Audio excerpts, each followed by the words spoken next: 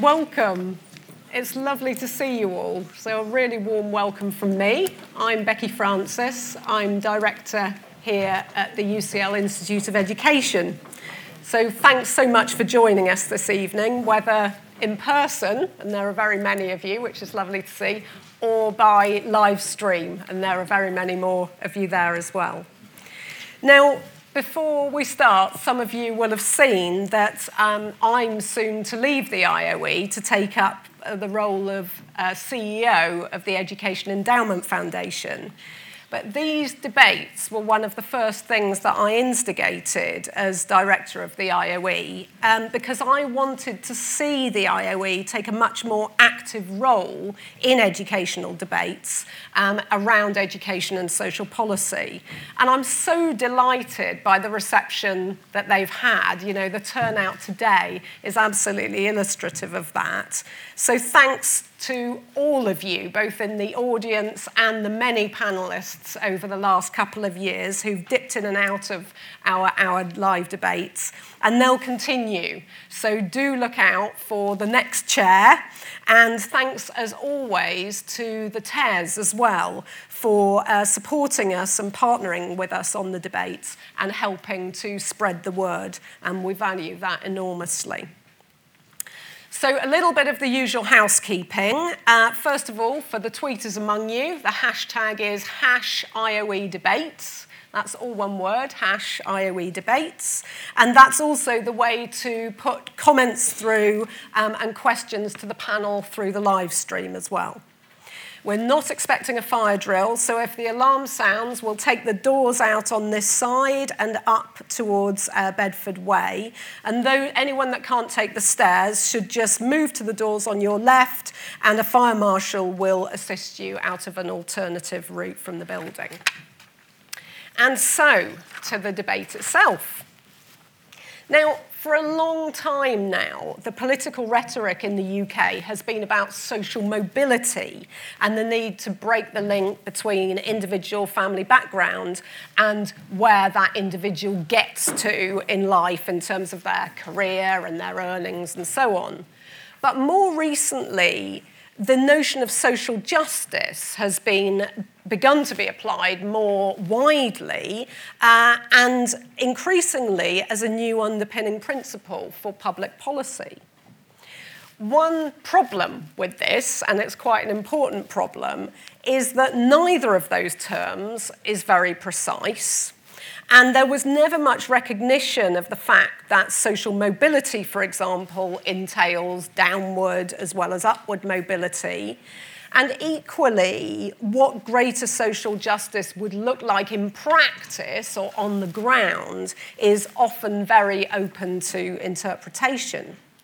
So we wanted to take a closer look at those concepts and think about what they mean in practice, and particularly from a school's wider education and social policy perspective. What would education and social policy need to look like to make social justice a reality? And how should colleges, universities, and schools respond to this agenda? And so to answer those questions, of course, we're going to be helped by our esteemed panellists. But before we turn to the panellists, let me ask a question to the audience here in the room. And I'm going to need a show of hands, but I'll put two questions to you first.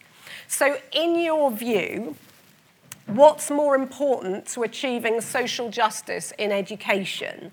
Is it what happens inside the classroom, or is it what happens outside the school gates? So I'd like a show of hands for those of you who think, is it what happens inside the classroom?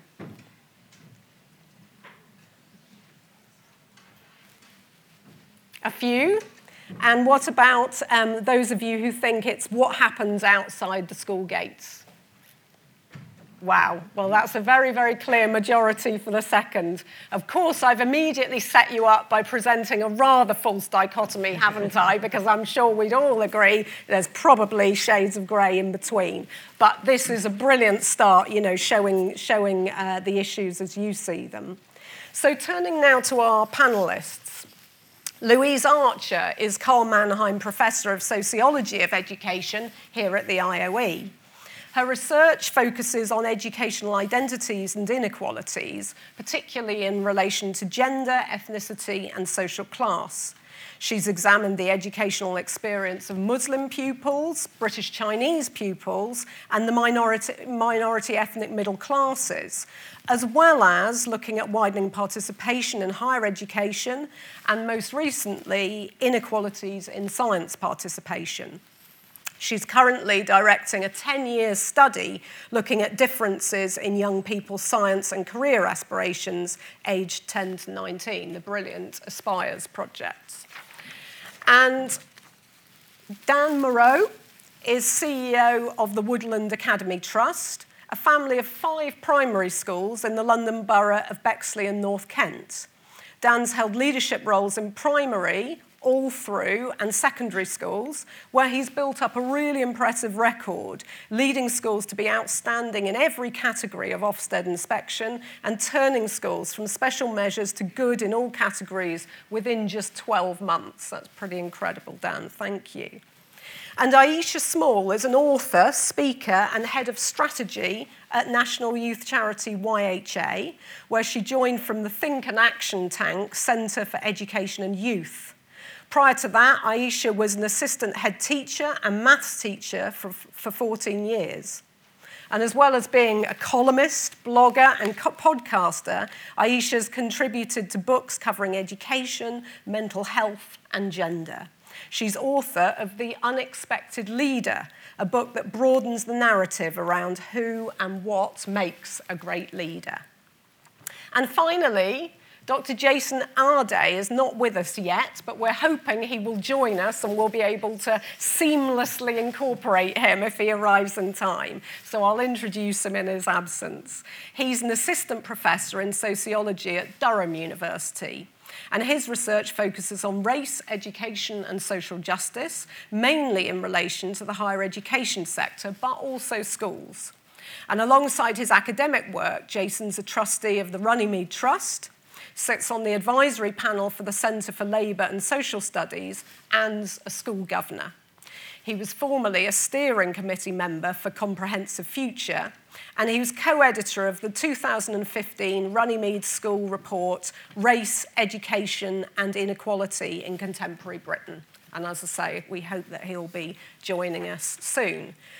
But in the meantime, without further ado, we'll turn to our panellists, and we're going to start with Louise, setting the context. Louise. Thank you.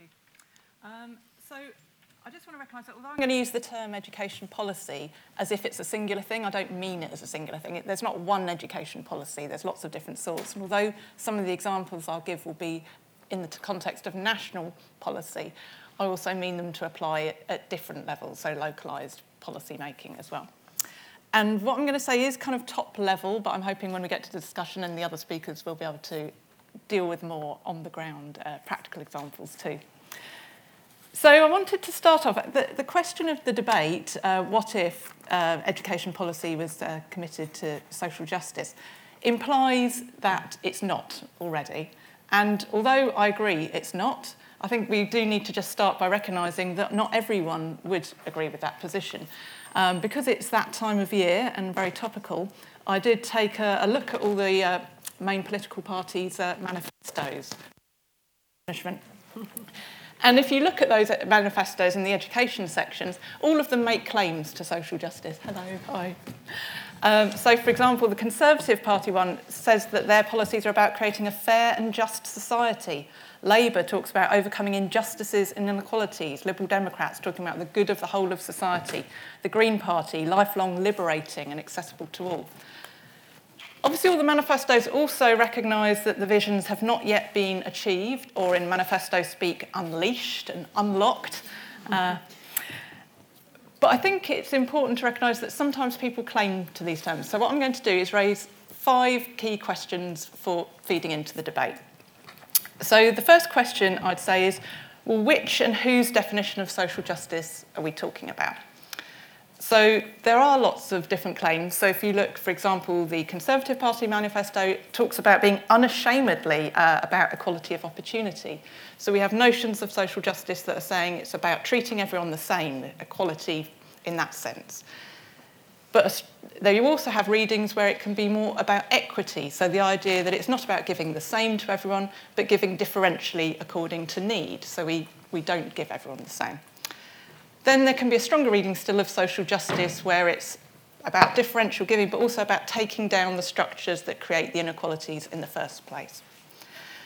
And I think the importance of, obviously as an academic, I'd always say it's very important we conceptualise our terms or we'd be out of a job, but the importance of this is when we use, let's say, the weaker or the more equality-based conceptualisations, it leads to different framings of the questions and different ways that we would then approach it and what we'd do about it in practice.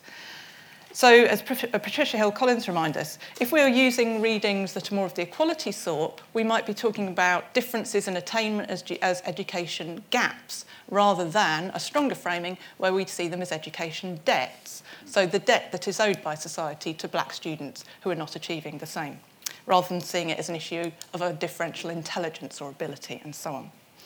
So I think it's really important that we do think about the way we conceptualise it, and for me, moving towards a stronger conceptualisation of what we mean by social justice.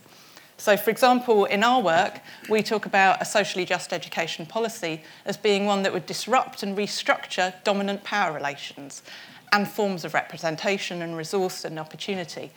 So for us, a social justice education policy would have to meaningfully support, benefit and enhance the identities, lives, resources, environments and lived contexts of all young people, not just some. So for us, it's all about putting power at the centre of an understanding of social justice and the disruption of power, the transformation of power. And within this, it's also about recognising that there's what we call the zero-sum game of social justice. We don't all win from it. Achieving social justice means that some people have to give up privilege. We can't keep privilege intact and expect that we can achieve social justice. And for us, that is a key challenge that we don't always think is recognised. So my second question is, are we talking about a commitment to social justice or a duty to social justice? So for me, they're not the same. We think there has to be some sort of mandatory obligation, an actual duty, otherwise the commitment notion can be very airy-fairy. I'd also say it has to be a primary duty, one that can trump others. Often when we're talking in policy terms where there are competing demands and considerations, and in the area I've been working in, we often see the economic rationale trumping the social justice rationale. So for me, putting the primacy and the duty to social justice at the heart of education policy is central. It should be like a stick of rock that gets written through education policy, not a thing on the side. Wouldn't it be nice if? And I think this can help us see education policy more as in service of society rather than trying to save it. Question 3, and these go quicker now. Whose policies and processes? Personally, I think education policy is too important to be left to party politics and politicians. I would advocate for more participatory and meaningful models of education policy making, so that we don't have education policy that's done to or even for people, but that's done with diverse communities. And that includes young people, teachers, communities more generally. Question 4, fast or slow education policy. Currently, again, this is not just at the national level, but it can often feel sort of fast, thin, underinformed, and susceptible to vanity projects.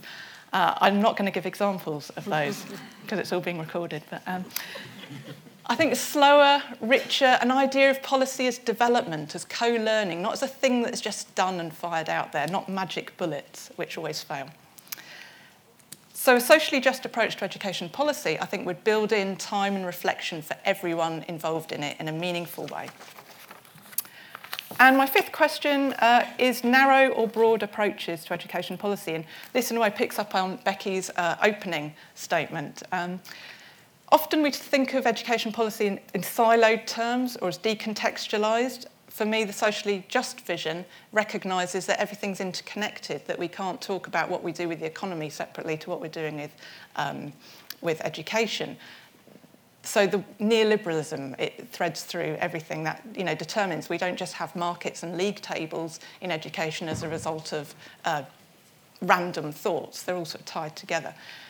I think moving past narrow reductive models, whether that's narrow approaches to what works in education, driving policy, ideas of teachers being technicians rather than professionals, the idea of students as empty vessels or problems, deficit-based notions, all of those I think could be rethought. So to conclude, I think if education policy were really driven by social justice, one, it would look very different in terms of how we make and enact policy. It would be done very differently. It would involve different people. And I think, crucially, if we did all of that, it would actually make a difference. Thank you very much, Louise. That was brilliant setting out the scene to start with. And over to you, Dan. Thank you. I think, as Louise has just begun incredibly well by saying, how social justice should be advanced in education is both complicated and fiercely debated. And in fact, any of you who are on Twitter will see those debates raging pretty much on a daily basis. And that's because there are long-standing binaries around the purpose of education that still remain within our discussions, nationally and indeed globally.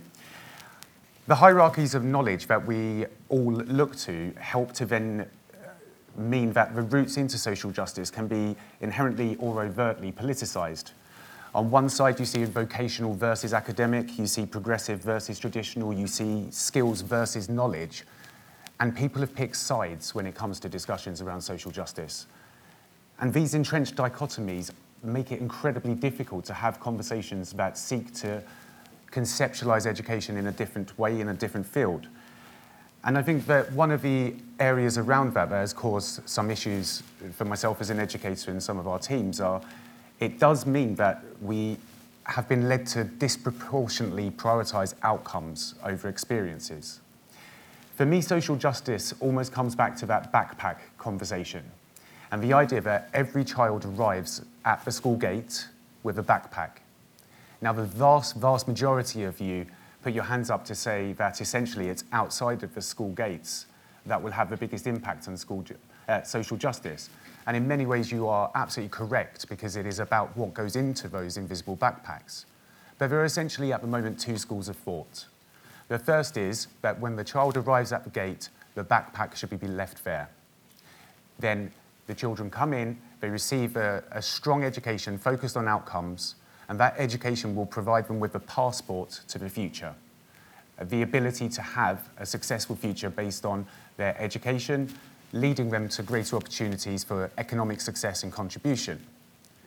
Others would argue that the focus and need in education is to unpack what is in that backpack, to take any negative experiences or barriers for those children and to work with the individual child to see what the issues are for them being able to achieve. Now, on both sides, there are arguments. The child whose backpack has not been looked at but gets the passport for success will do well initially. But some of those barriers may catch up with that child, and in fact, whether it's left at the school gate or not, once they leave school, that backpack is there, and those experiences remain there. However, on the other side, it could be that the focus on unpacking what's happening for that individual child, sometimes through therapy, sometimes through other approaches to curriculum, can mean that we're too focused on experience and not focused enough on what the outcome for that child should be, which means they then don't get a passport for their future. Now, as with most things in life, the answer is not binary. It is about looking at it from a slightly more holistic and indeed forgiving approach. I know that within education, we tend to go into camps, and I know I am very guilty of that myself. However, it has to be about a discussion on how we can look to engagement and outcomes and ensure that we've got a personalisation which doesn't take away from expectations. And that is what will actually unlock individual abilities to come to social justice through education. Now, for myself, I'm from a background where I was a pupil premium child in a single parent family, etc., etc. I went to a primary school in a selective area and I passed my 11 plus, and I was the only one in my year group, so I went to the grammar school up the road. 59 other pupils in my school did not. 20 years later, I went to serve as a head teacher in a primary school I'd been part of, and I saw my peers who had gone to a different form of school, who were then either parents or indeed sometimes grandparents to the children in a primary school. Social mobility, for me, is a lie, because my backpack didn't get unpacked, but I did get a passport. And don't get me wrong, I've done very well in education, and I've been able to achieve quite a lot. However, there remain those issues. And the biggest issue, partly arriving here today, is that sense of imposter syndrome. It's going to a very elite university and feeling like you don't belong. Social justice is about ensuring that the game changes for all. And therefore, I strongly believe that that is a commitment we all need to look to. What that actually means, though, is actually quite difficult, because how do we overcome those persistent binaries in education, that it's one or the other, it's this or it's that? How do we overcome the tribal loyalties that exist within education and the politicisation? For me, and it absolutely chimes with what Louise says, education is far too important to be a political issue, because as soon as it becomes a political issue, we seek to find sides, not solutions. And so social justice, in order to not be limited, has to combine both an aspect of reflection and all of us changing our positions slightly to come to an understanding of what it means. The experience of children in our schools is incredibly complex, and the complexity should not be taken away from. But essentially, whilst we are in a position where we see education as an opportunity for a small minority to join a club, then actually all we're doing is saying that that club should exist. And that's one of the fundamental issues, I think, with social mobility versus social justice. But then to achieve social justice, what we're saying is actually the structures that underpin not just education but society have to change. Now, for me, I believe that's about combining what at first seems incredibly difficult to combine. A pragmatic approach to the finances of education in society and what education means to many people, with that sense of absolute optimism, hope, and perhaps even a utopian view of what society should be, and therefore what education can be also. In the trust that I'm lucky enough to be part of, the children's backpacks are unpacked. And we spend a considerable amount of time looking at both the barriers and aspects of educational issues that face a number of our children and indeed families. However, within an accountability framework, it does mean that sometimes that journey is not as fast for those children as it would be if we took a different approach. And therefore, for social justice to be truly part of educational policy and therefore impact on children and families in a really meaningful way, I personally believe that the accountability system needs to be contextualised, not just within background, but more importantly to ensure that school leaders and teachers are trusted, really trusted, with a degree of autonomy that doesn't take away from expectation, but does enhance the delivery for each and every child.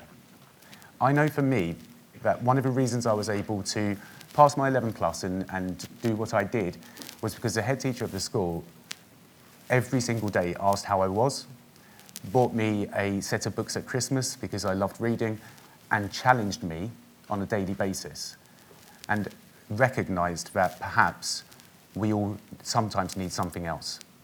But I will just say this, I have achieved a lot in education, myself, but the thing that I was never able to achieve was to overcome some of those absolute barriers to believing I could do it, and that still remains with me.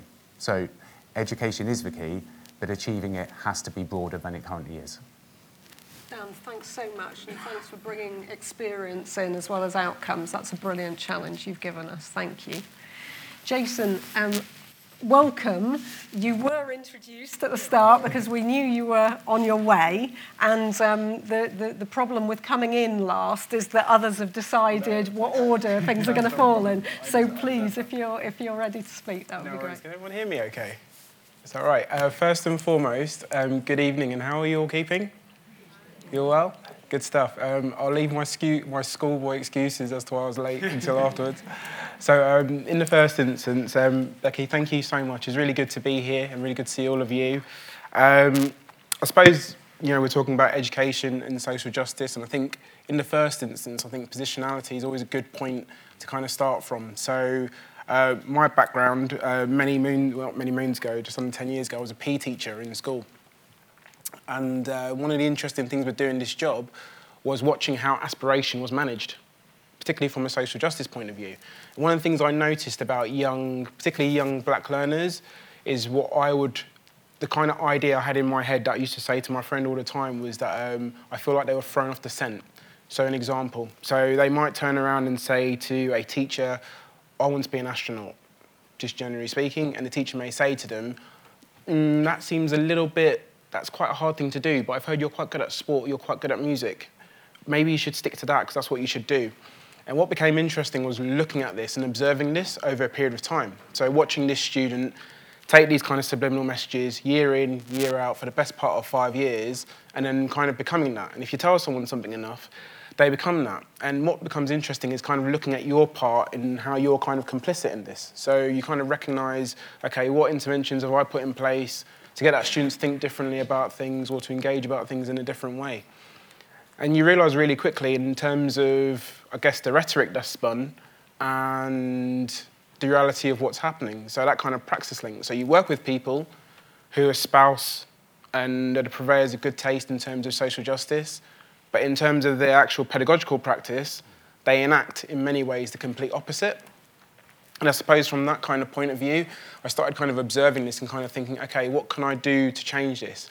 I suppose naively, I thought this only kind of existed in primary and secondary curricula and education. I wasn't aware, its reach in terms of going into higher education as well, which is where I ultimately ended up. And so we kind of find ourselves here where we are now. So I think one of the things that I kind of wanted to talk about is really this idea of curriculum and how important it is, and the idea that fundamentally the question that I would like to pose to all of you is, what is the purpose of education? So for me, the central purpose of education is to prepare people, or one of the ideas is to prepare people to take their place within society. And currently, as you can see in this room, we reside in a beautiful, wonderful multicultural society. Yet we have canons of knowledge and canons of certain things that don't actually align to those kind of egalitarian and societal ideals that we all, I'm sure, hold so dear. So one of the things that I kind of think becomes really important in terms of that aspect of social justice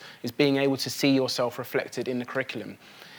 And when we think about how we kind of frame these particular canons, things like, for example, fundamental British values.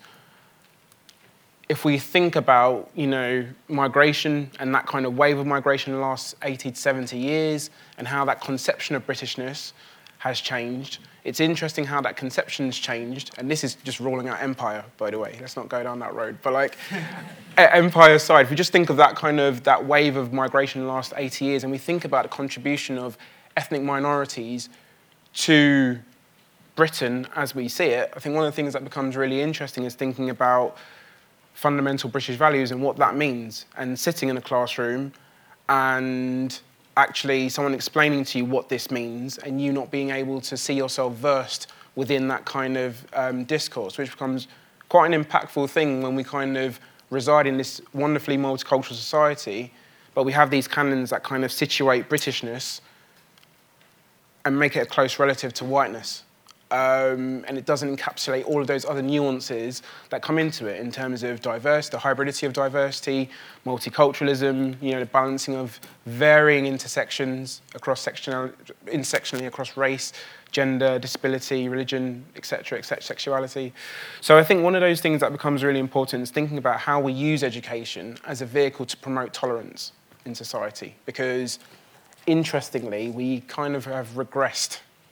So 10 years ago, political correctness was a thing, and now you kind of applaud people for saying what's on your mind. You can say what you want, and there are almost no consequences to that. And at the moment, I'm in an interesting situation where I'm teaching a group of students.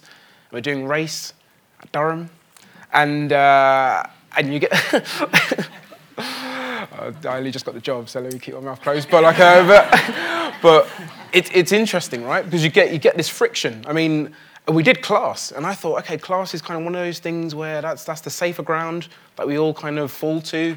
We kind of don't want to talk too much about race. And I was getting it, just talking about class. So, you start talking about race, And people are like, well, you know, I think this whole whiteness thing and this idea of social justice, I think it's out of hand and we should be able to say what we think. Okay, well, and, you know, the truth is, you know, majority of black people do commit crime, you know, and they do commit, so, you know, and you end up having to kind of, you're in a situation where you're kind of trying to teach sociology students around this aspect of social justice. And one of the things that you have to end up saying is, okay, well, 10 years ago, do you know what the knife capital of Europe was? So they're like, no, I have no idea, but I would imagine it would be somewhere in London. So I'm like, I would like to tell you it was, but it was Glasgow, which is 99% in terms of populace, white.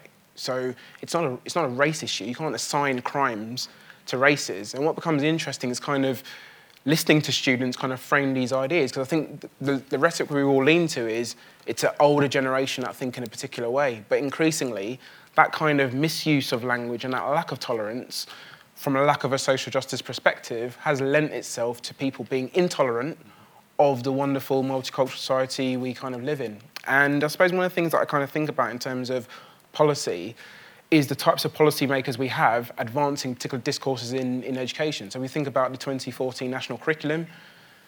Who's the person we had enacting that? Who's the person we had framing that kind of discourse? One Michael Gove, or the Right Honourable Michael Gove. So I suppose in terms of kind of thinking about the people who, I guess, are the gatekeepers of this, I guess, I wouldn't say knowledge, but in terms of framing these kind of lexicons, I think one of the things we kind of need to think about is individually as kind of pedagogues, as educators, as activists, as scholar activists, as community workers, what can we do in a micro way and see how we can extend that beyond. Because I think one of the things that's kind of really interesting is this idea around values. And I think because we're kind of led by this kind of identity politics, people are leaning towards particular ways of thinking. And unfortunately, that is infiltrating what happens in our pedagogical spaces. So the taken for granted notion that, you know, because someone is young, they won't think in a particular way, I think we probably need to abandon that. And I'll use my last 9 seconds to apologise again for being late. And thank you so much for your time. I really appreciate it. Thank you. Jason, thank you so much. That was really stimulating, and some really good challenges around these issues about, and I think coming back to some of the earlier points about entitlement, we'll come back to this notion of the corpus of knowledge later, I'm sure. So without further ado, to you, Aisha, thank you, and you're going to round up for us. Okay, so I entered teaching in 2004 with a commitment to social justice, although I wouldn't have called it that at the time. It's not a term I would have understood. I entered via a scheme called Teach First, which now is pretty well known, but at the time nobody had heard of it. It was in its second year. My parents thought I'd completely wasted my engineering degree, which coincidentally I got across the road at the engineering department at UCL. So I assured them that it was only going to be for 2 years, there's nothing to worry about, and then maybe I could make some real money doing something like management consultancy or whatever Teach Firsters do. So fast forward to 2013, so that was 2004, 2013, and there I still was in education, interestingly. My parents had got used to the idea by now, and they were kind of proud of it, I guess, and I was an assistant head.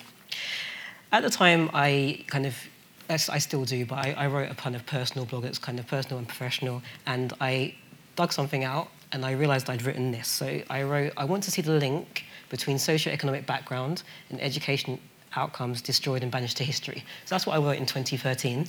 I still feel the same thing. And that's probably why I did Teach First, although I wouldn't be able to articulate it at the time.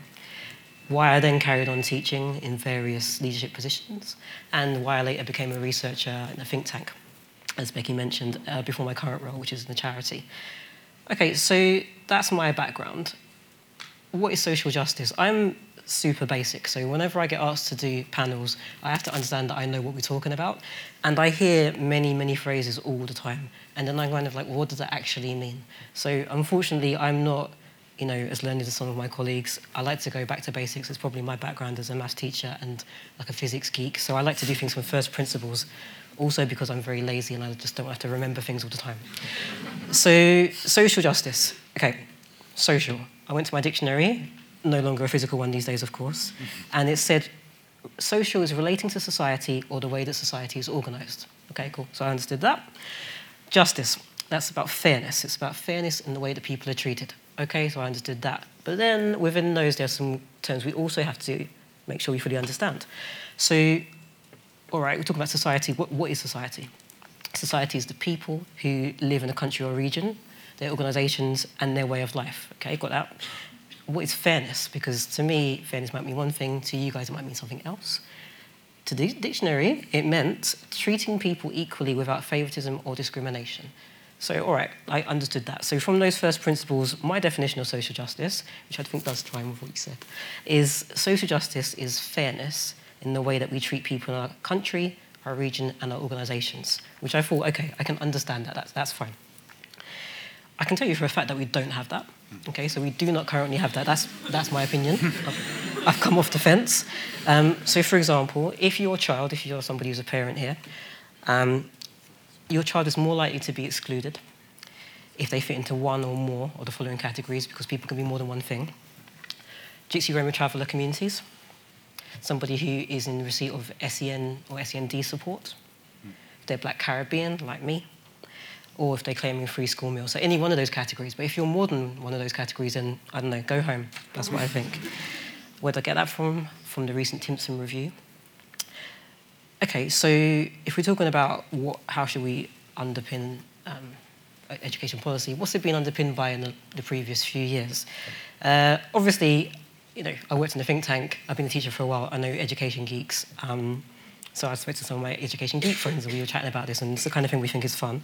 So cynically, the first one we came up with is it's been underpinned by the need to look good, if I'm going to be blunt about it. Everybody cares about health and education. They're the things that politicians can talk about and everyone will listen. People who've got kids, people are going to go and use a hospital at some point, somebody they care about will, so everyone cares about these things. Therefore, politicians need to be seen to do something, if I'm going to be super cynical about it. More charitably, because, let's be kind to people, it's coming up to Christmas. It's been underpinned by the following. So consistency and improvement in terms of standards in schools, that's what the whole Labour drive was, education, education, education. Things like national literacy strategy, national numeracy strategy. So consistency, that's around the time that I started teaching. Professionalising teachers, something that's not spoken about very often, but yeah, I definitely did feel that when I started teaching. So I would point to things like having to have, at that time, NPQH if you want to become a head teacher, although they've changed it again. Things like NPQSL, fast track was a thing when I started teaching. And then the structures, that's something that Michael Gove was big on, but was traced back to Labour. So that's under the guise of autonomy for schools. Things like academies, breaking up of local authorities, initial teacher training reforms as well, free schools, of course. Desire to have a population rich in knowledge, okay, that's another thing. Teacher recruitment, retention. Social mobility, okay, so that was pretty big up until fairly recently. At this point, I want to say social mobility is absolutely not social justice. It is not. If you'd asked me a few years ago, I would have said I was in favour of social mobility. I was absolutely wrong. That's what I believe now. When you strip it back, social mobility is, in fact, an individualistic model. A few exceptional people, so people like Dan, people like me, people like Banlis, basically, can go up the lift in society. Okay, they can go up the lift, and in terms of status and skyscraper. But you're basically leaving the levels untouched and exactly the same. And only a few people can fit into that lift. The building itself remains the same. If we're talking about social justice, we basically should dismantle the building and create something that's fit for purpose.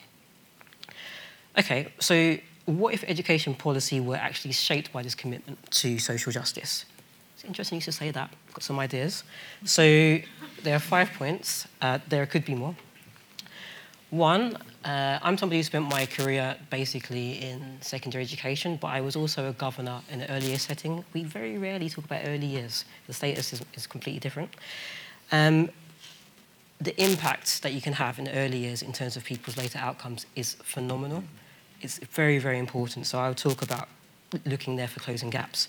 Curriculum, something that we all know about, and so Jason, right? So what you were mentioning about curriculum, very, very important.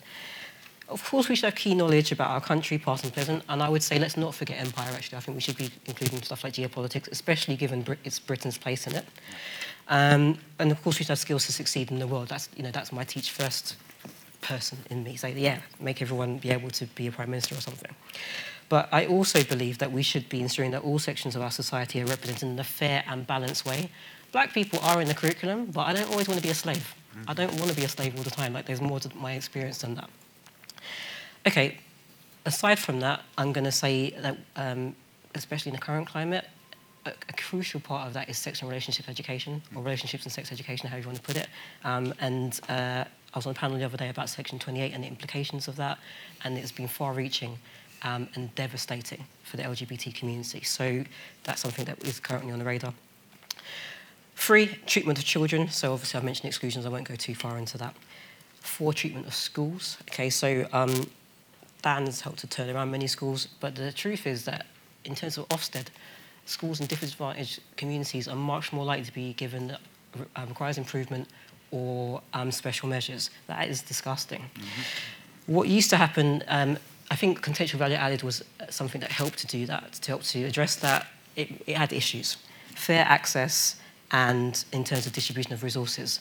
We should not have selective education or private education if we are talking about social justice.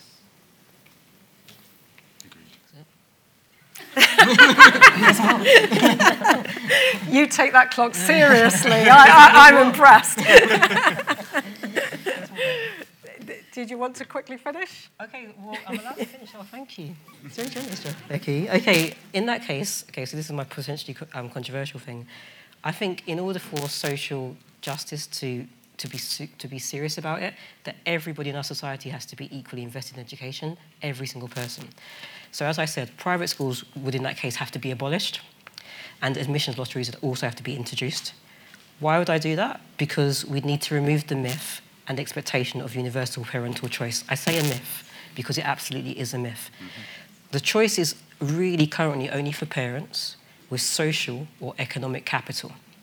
That is the absolute truth. So if education policy is to be shaped by commitment to social justice, then it has to be designed so that it works well, equitably, and you have the same opportunities and great outcomes no matter what your start in life is. So in terms of us as a room, currently, if you were reborn tomorrow, so if you believed in reincarnation or whatever, and you didn't know what you were going to be born as, could you honestly say that you would have the same opportunities and access and fair treatment from others in education and in wider life as everybody else? Thank you so much. Let's give a round of applause to our panellists.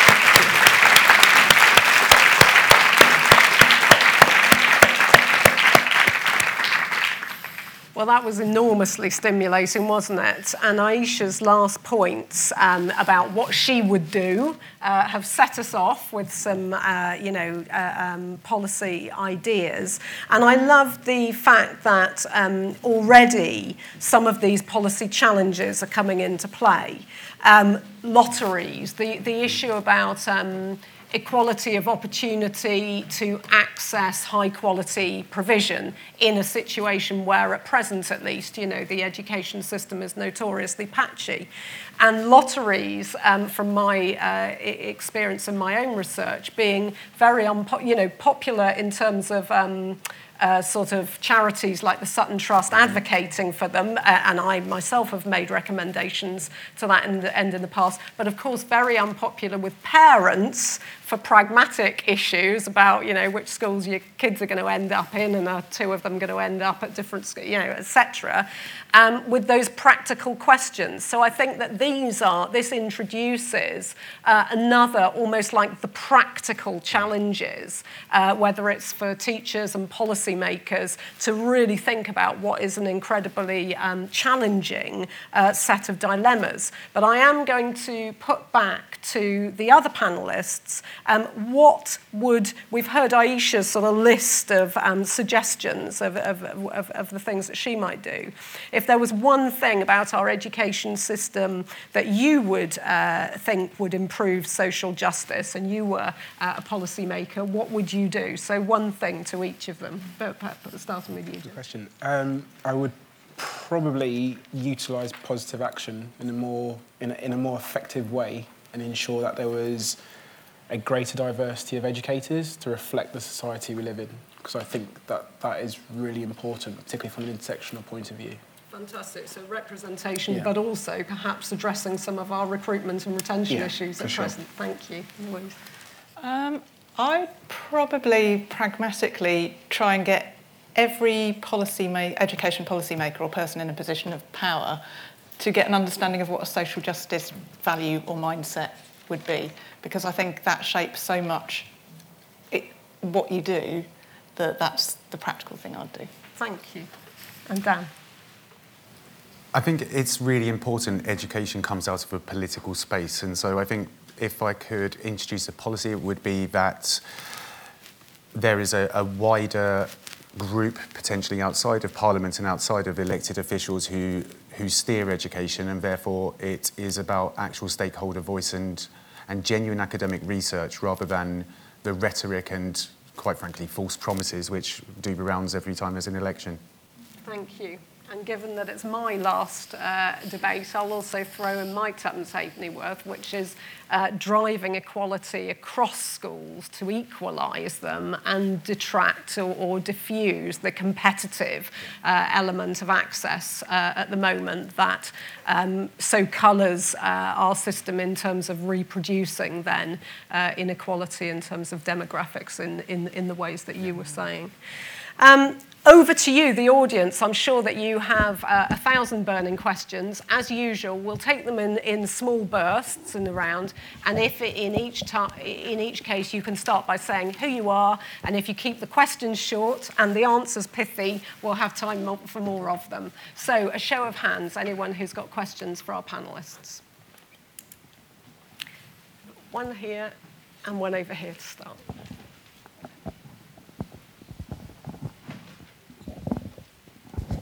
Thank you very much. We have an education system which is very driven by data, and Dan, you already mentioned accountability. If we had an education system that was driven by a commitment to social justice, what would be the key outcome or data you would want to know from schools to actually see if they are delivering on that promise? Thank you. I think this one. Thanks. Sorry. Hi, thank you very much. I just wondered, you said what you would prioritise in terms of putting social justice at the centre of policy making and transforming what we have now. If you were a head teacher of a secondary school, currently a state secondary school, how would you use your agency to start making a change within the constraints of current government policy? Thank you. Do we have one more? There's one here.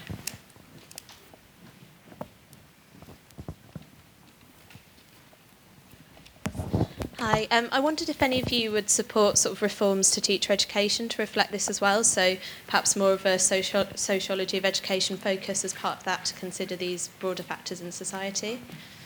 Thanks very much. Okay, so perhaps we should start with Dan on data and accountability. So are there data measures that you actually find that you would want to retain, that you find useful? Some aspects of data is useful in the sense that it does record what's happened, but it isn't necessarily useful to then assign a value to what has happened.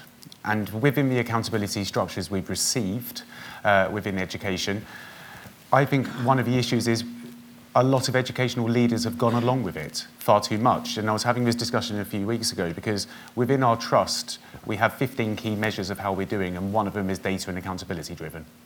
And the reason is actually a lot of the focus increasingly from the OECD, even around PISA, is not just on the educational outcomes in that data aspect, but about the experience of children.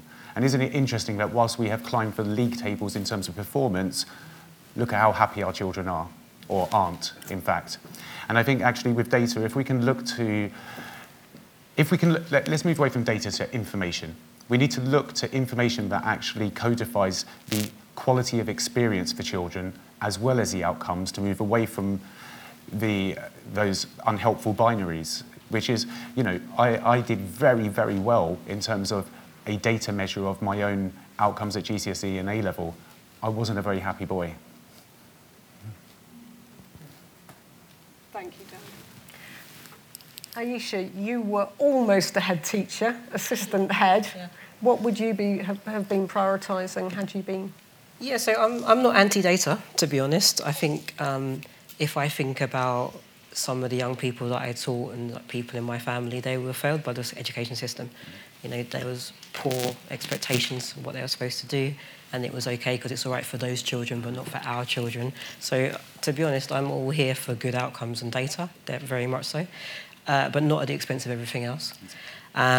So, related to Dan's last point, you know, yeah, I did pretty well at school, and I went to a good university. My parents had never been to university, etc., etc. I mean, I was suicidal in my second year of uni. So, yeah, I was a success story, but I also had a lot of stuff going on. I don't know how successful that is. So in terms of measuring things, for the person who asked, I would suggest that if you broaden what it is that is seen as success, that's very important. So we should be aiming for young people to do well so that they can provide for themselves and their families and have great choices. I think that's very, very important. But alongside that, it shouldn't just be what happens at the end of school. So before this, Dan and I were talking about the kind of charter school movement, which a few schools in the UK have based themselves on. And the data from that suggests that children do very, very well in school because of the structures that are imposed on them. When it comes to university, they basically completely bomb. So we should be looking at much longer-term success criteria, and that would very much change how people started to do things. Thanks so much. And the final question was about teacher education. We're in the IOE. Do either of you have comments to add there? Obviously, as a sociologist of education, I love the idea of having more sociology of education on teacher education. I would love teacher education to just also be longer and have more space for thinking, have much more about inequalities and social justice on there. So that's, yes, I would agree with that. I also think, just in relation to the last one, I think not just thinking about what data, but also what you do with it. Exactly. So I went to a really interesting talk the other week about the no-stakes inspections in Chile. And I just think there's other ways of thinking around these things and that can be a bit more expansive and reflective and useful. I would second Louise as a sociologist of education.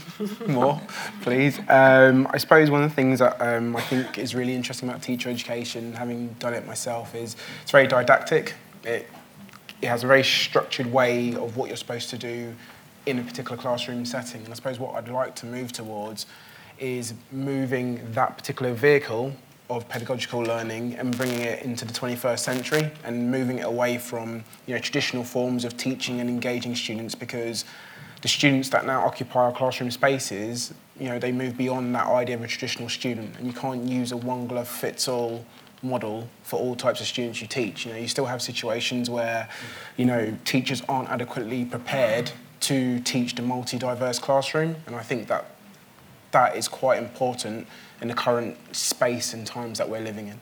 Thank you very much. I mean a huge, rich array of issues emerging here. We'll take another round of questions in any case, and then I must take some comments from our virtual audience. So, Caroline here, a lady here, a gentleman on the right, my right.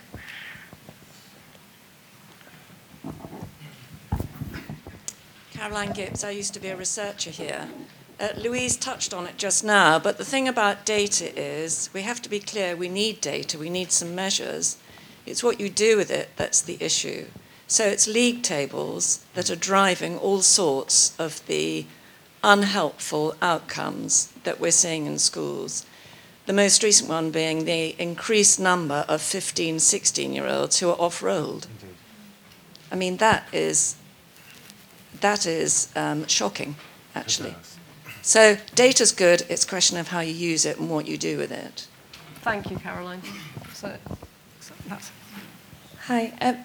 We voted in this room to say that social justice is more affected outside of school than in it. It could be a bit depressing for us. You know, one of the biggest challenge that say local councils face when they're trying to support vulnerable people is getting to those families and getting them to walk through the door at service at provision centres.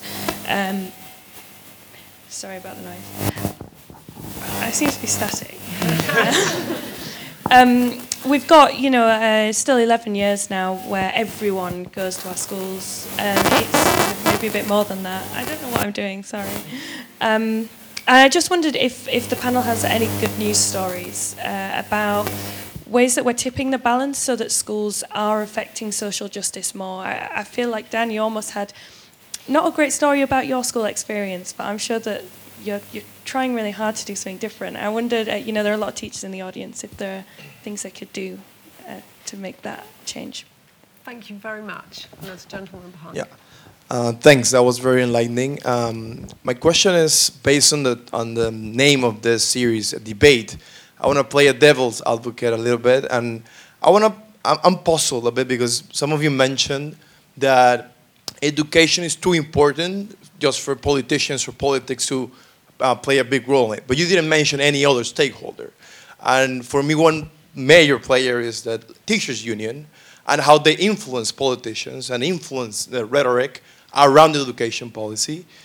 So my question to you is, what do you think is the role of teachers' union in this social justice ideal? And at the same time, some of you have experience in the teacher dynamic. How would you deal with them in order to achieve this goal? Because I come from a region, Latin America, that has faced for decades a challenge to deal with teachers' union to actually let education reform happen. And I'm sure that's something that happens around the world.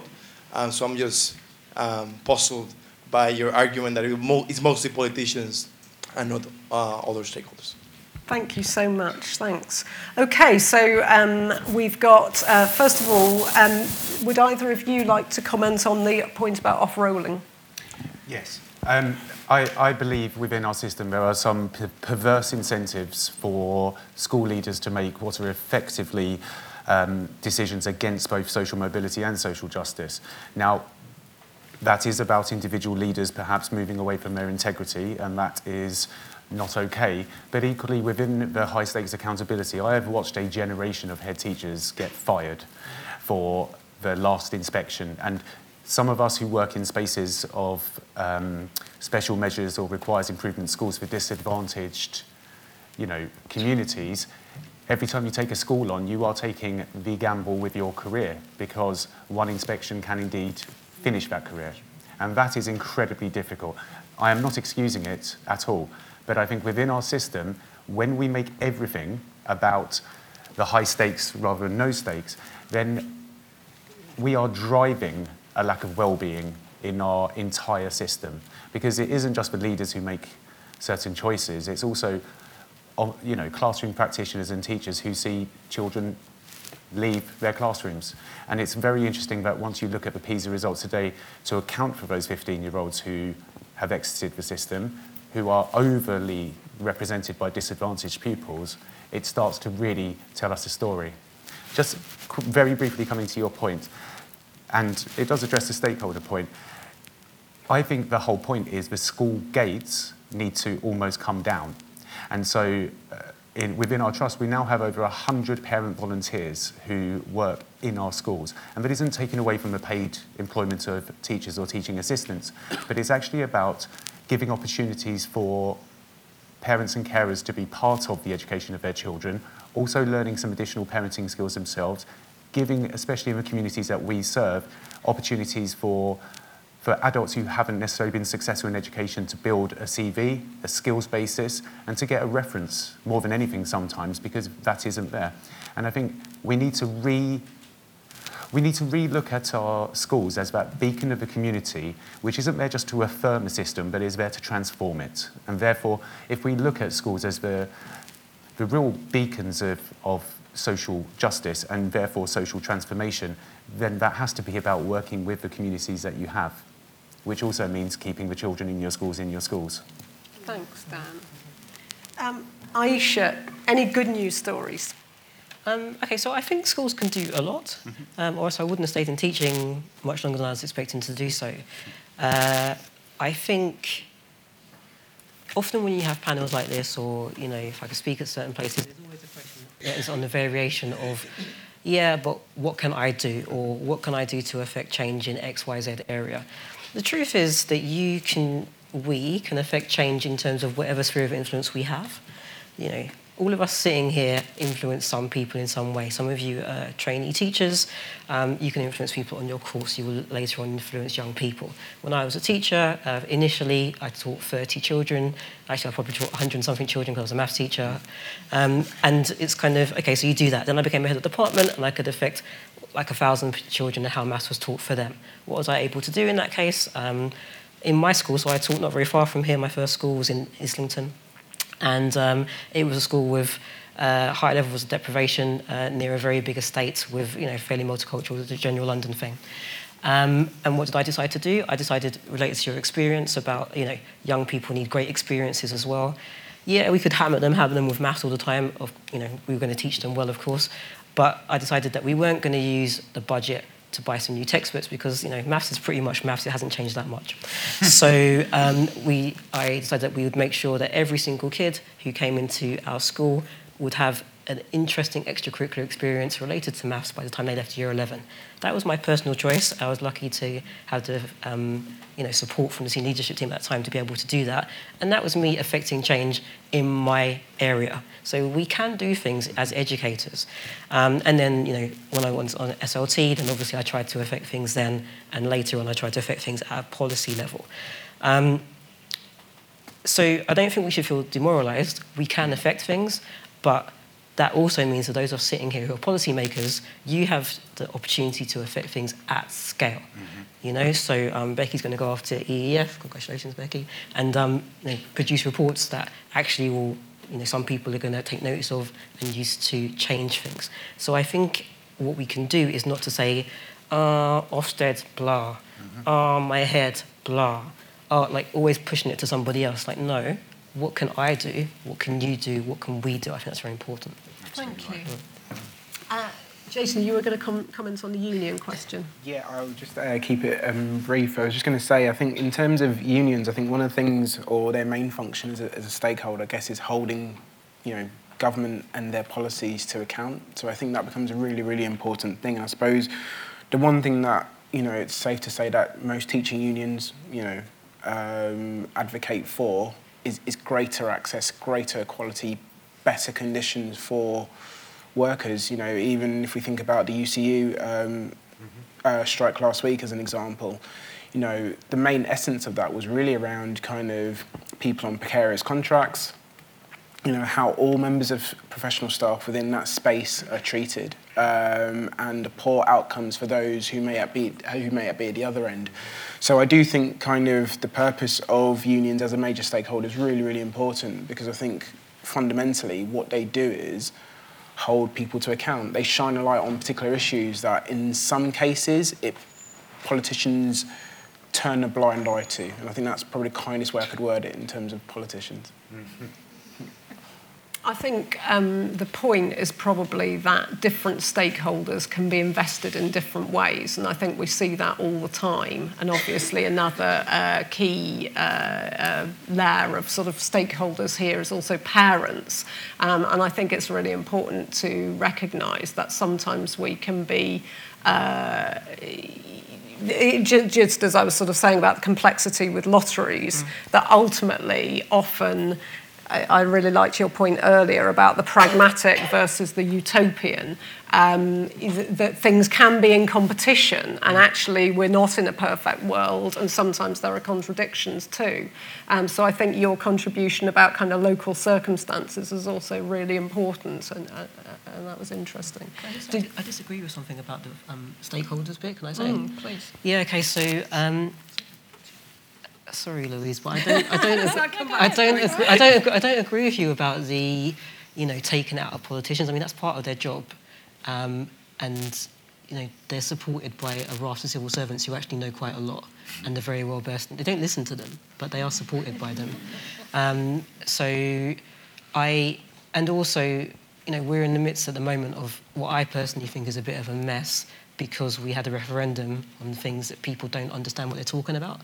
So it's kind of, you know, people voted on Brexit and we are now in, like, a massive mess. because people did not have the background to understand what they were voting for. And I think education is super, super, super important, and you will not have people understanding the complexities and nuances, I would say. So I don't think I agree with what you said, although I can see where it comes from. Sorry. Was that me? No, but Louise, about not having, we should take it out of... That it shouldn't... it shouldn't be political yeah, and that a load of other people who are not elected should be doing it. Like, I don't know if I agree with that, but I do agree that it shouldn't be party political because it's unpopular. The stuff that we have to do is unpopular. So, Louise. Sorry, Louise. You want to comment on that or on any of the other things that have been raised? Yes, although we're sort of agreeing not party political. Not party political, but not like randoms who don't know what they're talking about. No, I wasn't saying like it. No, I wasn't going for a random model. I was just going to super briefly come back on the good news story one. So I think one of the most rewarding things that I think I've done as part of our research is working with teachers in primary and secondary to co-develop a social justice teaching approach for teaching science.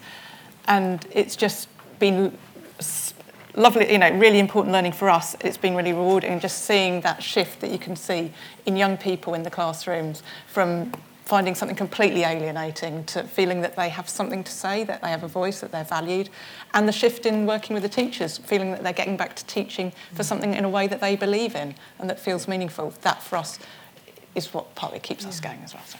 That's really good to hear, Lou. And I think it's also worth adding something that I brought up in a recent debate. We often forget, because we focus on, quite rightly, on the many inequalities in the British education system. But of course, we remain an outlier in OECD terms of one of, I think I'm right to say, only a third of schools across the school systems across the OECD, which is basically most of our schools are comprehensive right through to 16. And we take that for granted, but it makes us actually unusual globally. So that's something we do really well. Of course, it's what we have to look at is internally within what happens within schools and sometimes the segregation that happens there as well. I've got a few responses coming through from social media, including, of course, our poll response. The question on the poll was, what does the notion of social justice say to you? And 74% supported the answer equality of opportunity, and 26% supported the answer equality of outcome. We also had a couple of critics to that. Roger Titcombe says access to a good life should be the priority, and Liz Atkins says neither. That binary is far too reductive. So we remain on our theme of binary busting this evening as well. We have a couple of other comments. Ellen Martinez suggests, haven't heard the speakers use human rights to frame social justice. Why?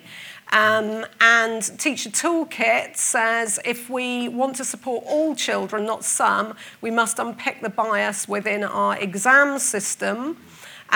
We must promote all training and pathways rather than supporting one being better than the other. Our education system will continue otherwise to perpetuate inequalities. And of course, that does bring in, another topic of debates that we've had here about, the age-old binary between vocational and academic knowledge in our system, which of course is a sort of key theme here.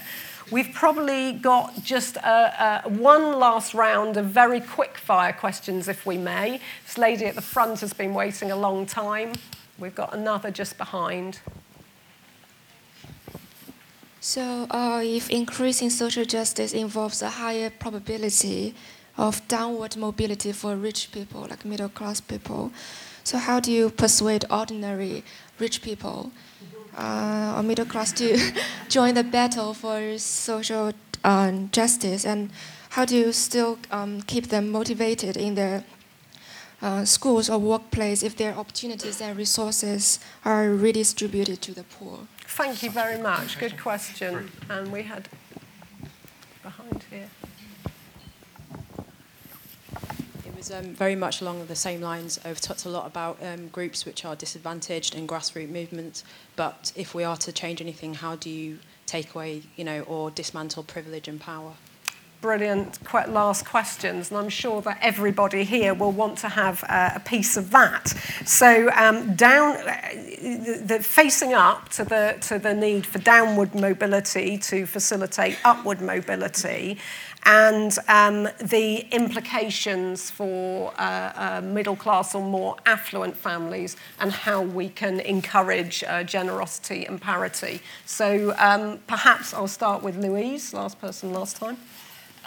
Yeah, great questions, thank you. I suppose one thing would be, I'd try and focus on dismantling the structures that maintain the privilege and produce that. Your really good point about, private education, the high stakes exam system, things like that. I think that does require buy-in from people who are obviously in positions where they're likely to have something to lose. So I don't underestimate that as a challenge. It's not an easy task, but I think we have to try and keep chipping away at it. I think it is really difficult. I think that's the thing that makes it so hard, because everything is set up to reproduce inequality, and it does require. So I don't have any brilliant suggestions beyond that. Well, the moral buy-in is important, isn't it? Ayesha, what would you say? Yeah, I think it's extremely difficult to do that, because even if you can accept it for yourself, if you're a parent, I speak as a parent, you don't want to have it for your children. You always want things to be better for your children, and that's where the rub comes. So the only way to do it is to reframe what we consider to be success in society. So as long as success is governed by economics and there's unequal access to it, then you're going to want to hoard access and create as many chances for yourself and your family and the people you care about. There is no way around that. Everyone feels like that. I mentioned about private education. Personally, I don't have any I'm not opposed to it, but that's a logical conclusion if you want to get to social justice. So, I think we have to reframe what success is. And then, as the question came up, I was writing down, turkeys don't vote for Christmas. Yeah, exactly. But in some ways, they kind of do if you start to explain that something's going to benefit them in some other way. So, in my lifetime, we've seen the dismantling of apartheid. Now, why did F.W. de Klerk go for that? You wouldn't have thought that would be a reasonable thing to do. Now, presumably, there was some other impetus behind that in terms of, and the same thing for slavery. We often hear, Britain abolished slavery, Yeah, but it was losing money, actually. So the kind of thing is, if we can say that the society as it's currently set up actually doesn't benefit rich people as much as they think it does in terms of money, but maybe your children are mentally ill, for example, or they're not happy. So if you can change the frame of success, then I think you can start to dismantle power structures. Thank you. Maybe just a one-sentence answer from each of you. Jason. I was going to say, in terms of kind of dismantling privilege and power, I think one of the things that's really important is, whiteness is a big structure of that, but I also think labour is an important aspect to consider, and more importantly, who undertakes that labour. So when we're talking about race or racism, which is where a majority of my work is in, I think it's important to acknowledge that the labour of that work, which is often unremunerated, is done by women of colour, and people like myself and white middle-class men and women benefit from that. So I do think it's important to acknowledge that in terms of dismantling that privilege and power, because we've spoken a lot about how we kind of redistribute that responsibility as opposed to it being on one group of people to remove themselves of a burden they never asked to have in the first place, which is obviously racism. Thanks. Just very briefly, it won't be by using the master's tools. And the fact around that has to be, we do need to reconceive the purpose of schooling to be away, as you're just saying, from this concept of success, to actually look at it from what we want our society to be based upon. And we have to, at some point in this country, move beyond what is essentially a Victorian paradigm of how we structure our society and how we value it. Thank you. And on an upbeat note, I do think that people are very motivated by the concept of fairness. It's not for everybody, but I think a lot of people are. So, and actually the benefits, for example, of social mixing and so on, that benefit all of us. So I think that dual traction, possibly the ways to go. That's been enormously stimulating, thought-provoking, challenging. I want to thank all the speakers. It's been a really rich debate. I'd like to thank particularly Dan and Aisha for the difficult personal experiences that you've both articulated. It's very moving. And before I finish, I must also thank Kate and Emma for their tireless organisation of these debates during my time as director. You do a fantastic job. It's a brilliant resource for the public, for everybody, for the audience here. So thanks to both of you. Thanks to the audience. Thanks to the panellists. Do join me.